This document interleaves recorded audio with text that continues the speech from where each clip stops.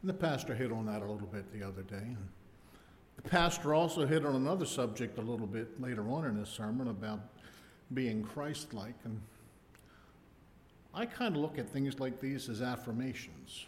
And I told him so because the message that I prepared for the nursing homes this week is Ephesians 5, 1 through 4. Be ye therefore followers of God as dear children, and walk in love, as Christ also hath loved us, and hath given himself for us, an offering and a sacrifice to God for a sweet-smelling savor. And the pastor had hit on that, so I want to deal with these two verses and a little bit into verse 3 and 4 in a moment. I want to point out in this book, Paul's writing a little bit differently than he does in some of the others. This one's he's writing to Jews and Gentiles. You see, Jews and Gentiles are both saved by grace. And Jews and Gentiles are together in Jesus Christ. What Paul offers here in Ephesians 5 is, and in chapters 3 and 4 as well, are practical advice on how to live as Christians. Advice for the Jews, advice for the Gentiles, how to live as Christians. Chapter 5, verse 1 starts off by telling us the main purpose of our salvation, to follow God. Be ye therefore. The word be is more than just exist. The Greek word means arise, get up, and work at it. Don't just settle for what you are given, but work at getting somewhere. Work at getting something. Work at accomplishing. Amen. How many times have you been told, and you know it's more than just exist, when somebody has said, be on time, be on the job, be somebody, be committed, be all that you can be.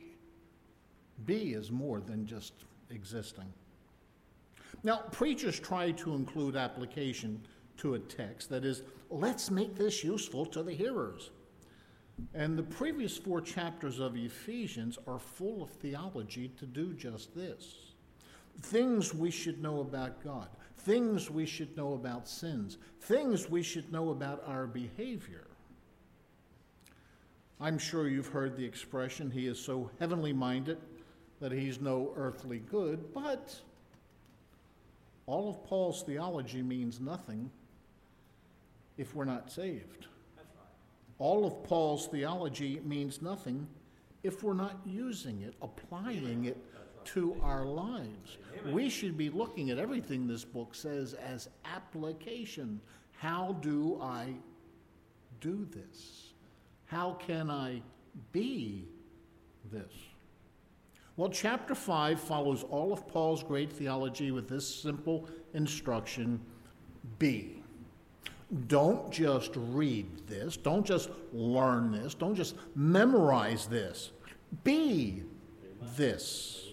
Apply this to your life. Get off of the bench and play. Amen. Live as a Christian. Nike has used this concept as their motto as long back as I can remember. Do it. Just do it. They have been successful in part because of that motto. Right. They advise people by that motto. Do it. The last good mayor of Baltimore was William Donald Schaefer, a Democrat, who'd have thought. His personal motto was do it. He was successful as a mayor. He was making Baltimore successful as a city because he did it. He didn't just talk about it, he did it. And so it was an easy transition for him when he became governor of Maryland, when again his motto was, do it. He was the last good governor of that state. Now, there was another good governor in Maryland in the years that I lived there, but his motto was, Gimme. And the people seemed to do well when he was in office. I can't really complain about him. Seems we all knew what he was doing and didn't care because we all got a little bit of it. Be ye therefore followers of God. So let's consider therefore just for a moment as a reference to chapters 1, 2, 3, and 4. But we're not going to dwell on the therefore because we've already just hit the therefore. Therefore, we're going to move on to the word follow. I think most of us know that follow means to imitate. It's the Greek word from which we get the word mimic. Imitate. When I worked in an office years ago, I had a file where I kept things that I would use and put on the copy machine. And if I had to run off a dozen copies or 100 copies, I'd go to the master that was sitting there. Because I found out what a lot of people found out. You lose the master and you end up making a copy of a copy. And then you lose that, and then you end up making a copy of a copy of a copy. This is called copier creep. And the reason it's called that is that third generation copy is distorted. It doesn't look anything like the original copy. So we are to imitate, we are to follow God, no one else. No matter how good they are, no matter how close they were. Paul did say, follow me, but he added, as I follow Christ. Paul wanted you to follow him to get you to Christ so that then you could become Christ-like, not Paul-like. That's right. That's right. We must copy the original. We are to work at following God. We are to work at being like God. And this is work. This takes effort because we are not naturally spiritual. We are carnal. Paul said, I die daily in 1 Corinthians 15. And he reminds us of the plight of our daily struggles to do right in Romans 7. Verse 18 there, that in me, that is in my flesh, dwelleth no good thing. For to will is present with me, but how to perform that which is good, I find not. Even Paul had difficulty being an imitator of Christ. The pastor explained recently on a Wednesday that Hebrews 1, 2, 3, explained that Jesus is an exact copy of God. If Paul was the best copy of Jesus, we don't have an example good enough to follow. And I don't say that to insult or impugn Paul in any way, for we are to follow Christ. Amen. We are to imitate Christ. We need to follow Jesus. Isn't that the song? I have decided to follow Jesus. Not a pastor, not a theologian. That's exactly right. I have decided to follow Jesus. And we are to follow as dear children. Children means exactly what you think it means. Offspring, sons, daughters. But dear has a much deeper meaning than we might see initially. The Greek for dear means much beloved, but there's more than being much beloved. The Greek word is agape, and I think most of us, if not all of us, recognize that is the word that the New Testament uses to describe the love of God. It is pure, undefiled, unblemished, and it comes only from God. The only place to get agape love is from God, the source of agape. Now, Paul in this passage is not just reminding the Ephesians that we have God's love in us, which he does, but he has an emphasis here that God's love is in us for a purpose. Purpose number one is to empower us to imitate God. I'm going to tell you now, I joke about this sometimes. You know, the first rule of heredity is if your parents don't have children, you won't either. But the reality is, in order to pass on our parents' genes, we have to receive our parents' genes. And that's what we have from our parents that make us like our parents. And if there were a gene that God has that we need, it's agape. Amen. It's the love that he has. Amen. We need God's genes. As dear children, we are to be pliant, cooperative, useful, obedient. And if being obedient throws you, remember, when Christ found himself in fashion as a man, he became obedient unto death, even unto the cross, Philippians 2:8. People are to see Jesus Christ in us. And I believe that's part of what Paul meant in Colossians 1:27, to whom God would make known what is the riches of the glory of this mystery among the Gentiles, which is Christ in you, the hope of glory. Christ in you is their hope. And then, when that hope is fulfilled, it's Christ in them. What an encouragement. God in you. You have him. He indwells you. But think for a moment. We have to remember that this is made even sweeter by the fact that we didn't look for him. We didn't find him, despite the bumper stickers, I found Jesus. He sought us. That's right. Amen. And so we were found. Dentists recently, they have a sign up there, pretty much lists all things that you cannot discuss or bring up as a subject in the office. No soliciting, no gossip, and then somewhere on the list, we found Jesus.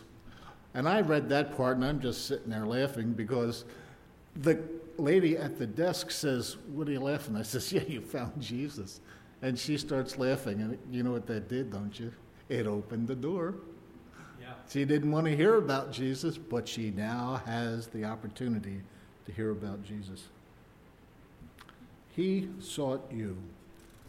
He sought me. He should be seen in you just as your earthly parents are. I believe that we are compelled to some degree to be like our parents. I learned hard work, responsibility, and accountability from my father. My father, my stepfather, I call him my father for reasons that may become obvious. My father taught me these values. My father married a woman, a widow, with 3 kids, a pair of 10-year-old boys and a 17-year-old girl. I know he was more frightened by that girl than he was by those 2 boys. But he worked hard, and I learned it because he made a commitment, and he stuck to it. I learned a lot from my parents, but I learned the good and the bad. As a teenager, I saw my father so drunk he literally crawled into the house. And I swore that I would never drink that much, and yet, the sins of the father.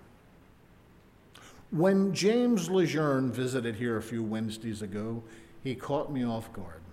I had not seen him for at least a dozen years. He recognized me, but I had to think about who he was. If you saw him, you'll remember James Lejeune, the missionary. You might remember that he was blonde. Don't see a lot of blonde men, but he was blonde. And looking at him and trying to access my memories back in the stairwell out there, and thinking about, he mentions Rosedale, and I'm thinking, and then I saw Tim Lejeune, only this tall. And then I saw Sherry Lejeune, also this tall. She was a Minnesotan blonde, and he was a gray Cajun. Poor kid didn't have a chance. He looked just like his parents. And so, as we're talking, he says, "You remember me?" And I says, "Well, not unless you're a Lejeune." And as it turns out, James is one that I knew. But he looked like his parents in more than just being physically tall and blonde. James, the missionary, was the son of a Christian school administrator. And things in that family revolved around Rosedale Baptist Church. Now, James is a missionary. On the first day of class, when I taught 4th through 6th grade boys years ago, I always gave a caution.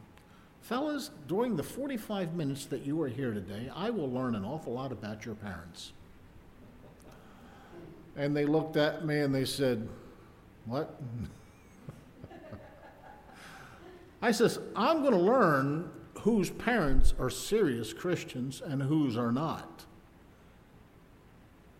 You can't tell that from us." I said, "Oh, yes, I can. Yeah. I will be able to tell." See, one of my theories, I don't mention this often except every chance I get. Kids are the biggest mirrors in the house. That's right. Amen. When they go out that door, people are not just looking at the kids. I worked for King Architectural Metals. Jack King, the founder of the company, lived in Dallas. But I would have to remind the employees every now and again in Baltimore, when people see you working at King, they're looking at Jack King, whether they realized it or not. That's right. So the kids would get past my little conversation at the initiation of the class, and then they would eventually behave because it dawned on them, wait a minute, this is going to reflect on mom and dad. So then Paul says, "Walk in love as Christ also hath loved us." Well, here is a secret to imitating God. Here, to save you the question, yes, it's the same word agape used 2 more times. This now tells us purpose number 2 of why God's love is in us. He is telling us what to imitate. We imitate his love. And isn't that a wonderful place to start? By imitating his love. We are to love as Christ loved. And this love is in humility, as we just saw in Philippians 2:8, just a moment or two ago. Christ hath given himself for us an offering and a sacrifice to God. Well, not only did God give his only begotten Son, but Jesus gave himself for us. We forget about that. He gave himself as an offering. Now, this means this is a presentation, a formal presentation.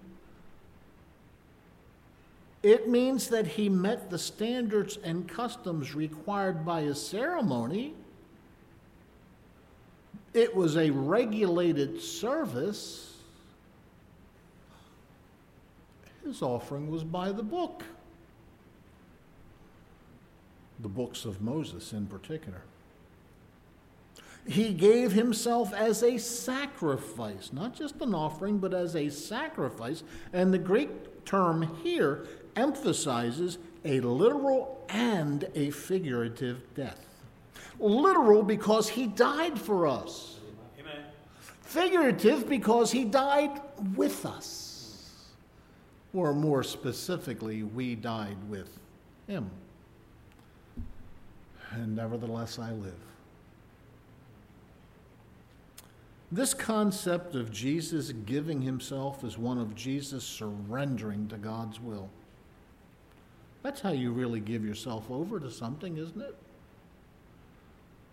And I joke, and she knows I joke, but I did surrender to Alice 46 years ago.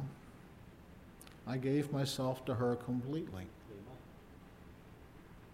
You still can't see the prints on her neck.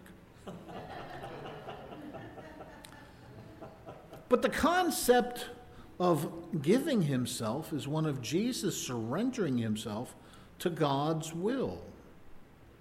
And we already mentioned that word obedience, didn't we? This concept of giving also means delivering himself. God did not have to chase Jesus. God did not have to catch Jesus in order to put him on the cross. Jesus delivered himself to the cross. He walked that road, the Via Dolorosa. He did not call for a legion of angels. He took our beating and walked toward the cross. He did not call on a legion of angels. He lay on the cross as the spikes were driven in. And I do believe, if necessary, he would have held those spikes in place while they were being driven in, while they pierced his flesh. He did not call a legion of angels. Jesus laid down his life for his sheep. John 10, 15 and 17. And just as Jesus walked to the cross, we are to walk in love. This means we are to walk about, walk at large. We are to go everywhere in love. Now, there's a great commission for you.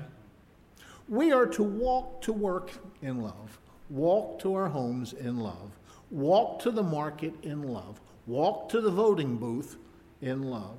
There is no place that we are to go without the love of Jesus Christ.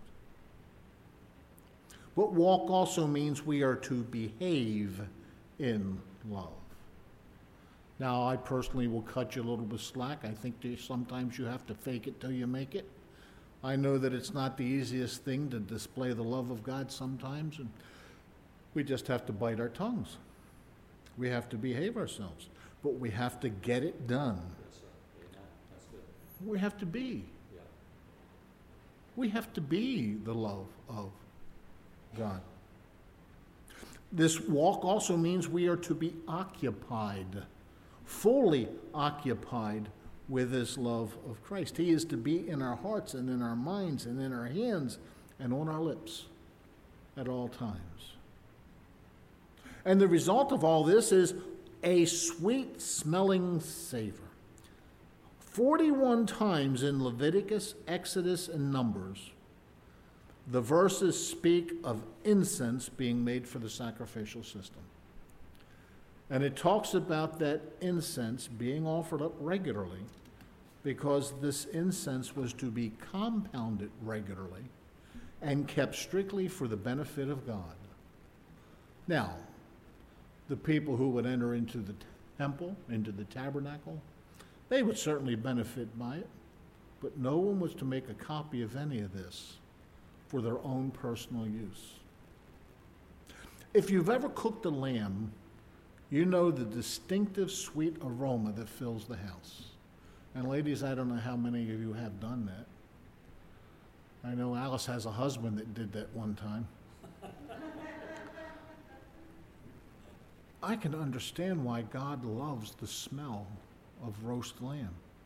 These odors pleased God.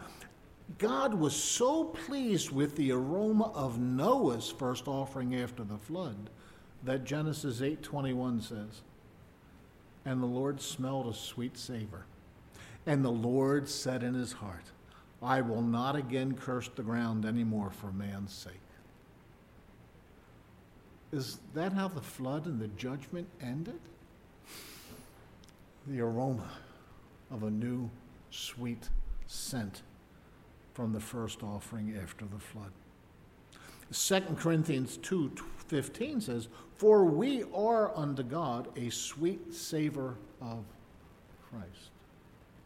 Psalm 97:12, rejoice in the Lord, ye righteous, and give thanks at the remembrance of his holiness. Now, I love this verse, and I'll tell you why. Because the Hebrew word for remembrance is the English word, or it becomes in English also, scent. S-C-E-N-T. Remembrance of holiness. It's an aroma. And this seems proper, this seems fitting, because all of our holiday all of our holiday memories are stirred up. The smell of potpourri, the smell of the pumpkin, the smell of the turkey, the smell of the sage. These smells stir our memory. And there's, to my knowledge, nothing that provides a greater stimulation to memory than a scent. But we are to give thanks at the remembrance of his holiness when we smell holiness. Do you rejoice when you catch the scent of God's holiness? Well, let me turn that around. Does your scent please God? Is it a scent of holiness that becomes a sweet savor of Christ? Is your life pleasing to God? Are your actions pleasing to God? Are you being what you should be? Now, verses 3 through 6 list sins of the flesh, and they warn of judgment, but I only want to make a quick comment about verse 4. Let it not be once named among you as becometh saints. Sins, these sins that are listed here, are not to be named among us once as becometh saints. Among you means that we find strength together. That's the purpose of assembling, according to Hebrews 10. And as becometh saints reminds us of purpose 3 for God's love in us. And that purpose is to give us unity, to make us one. And it tells us also purpose number 4 of God's love in us, to separate us from the world and their lifestyles. 2 verses. Some awful big words. You know, we joke around with kids sometimes. The biggest word in the dictionary is smiles, because there's a mile between the 2 ends. I mean, we come up with all these silly little things, but there's no bigger word than all. All of my sins are forgiven. Amen. All of my sins are forgiven. And be, as we saw this evening, is a very big word. Yes, sir. Matter of fact, be became part of God's holy name as he introduced himself to Moses. The verb to be. That's right. Where God said, I am that I am. That's right. He conjugated that verb before I knew what he was doing. Yeah. But be what God wants you to be. Be an example. Be a follower. And be in love with God. Amen. That's good. Father, we ask that you would just bless us this evening. Help us enjoy the rest of this day, the rest of this holiday. Help us to keep perspective on all things in life, that it's all in your hands. And Lord, we just need to be yielded to what you have for us, what you will for us, and for where you would have us go. We thank you for the pastor who's away this week. Not that we're thanking you that he is away, but we're thankful that he is our pastor. We're thankful for the grace that you have given us to stand in this pulpit this evening. And Lord, I just ask that you would bless each of our families. Whatever they do today, keep it holy and keep it glorifying you. In Christ's name, amen. Amen. Now, You are dismissed. Go, Brother, that was good. go. I enjoyed it. Surprising, huh? Yeah, it was good. It was good. Thank you, Jeff. Appreciate that.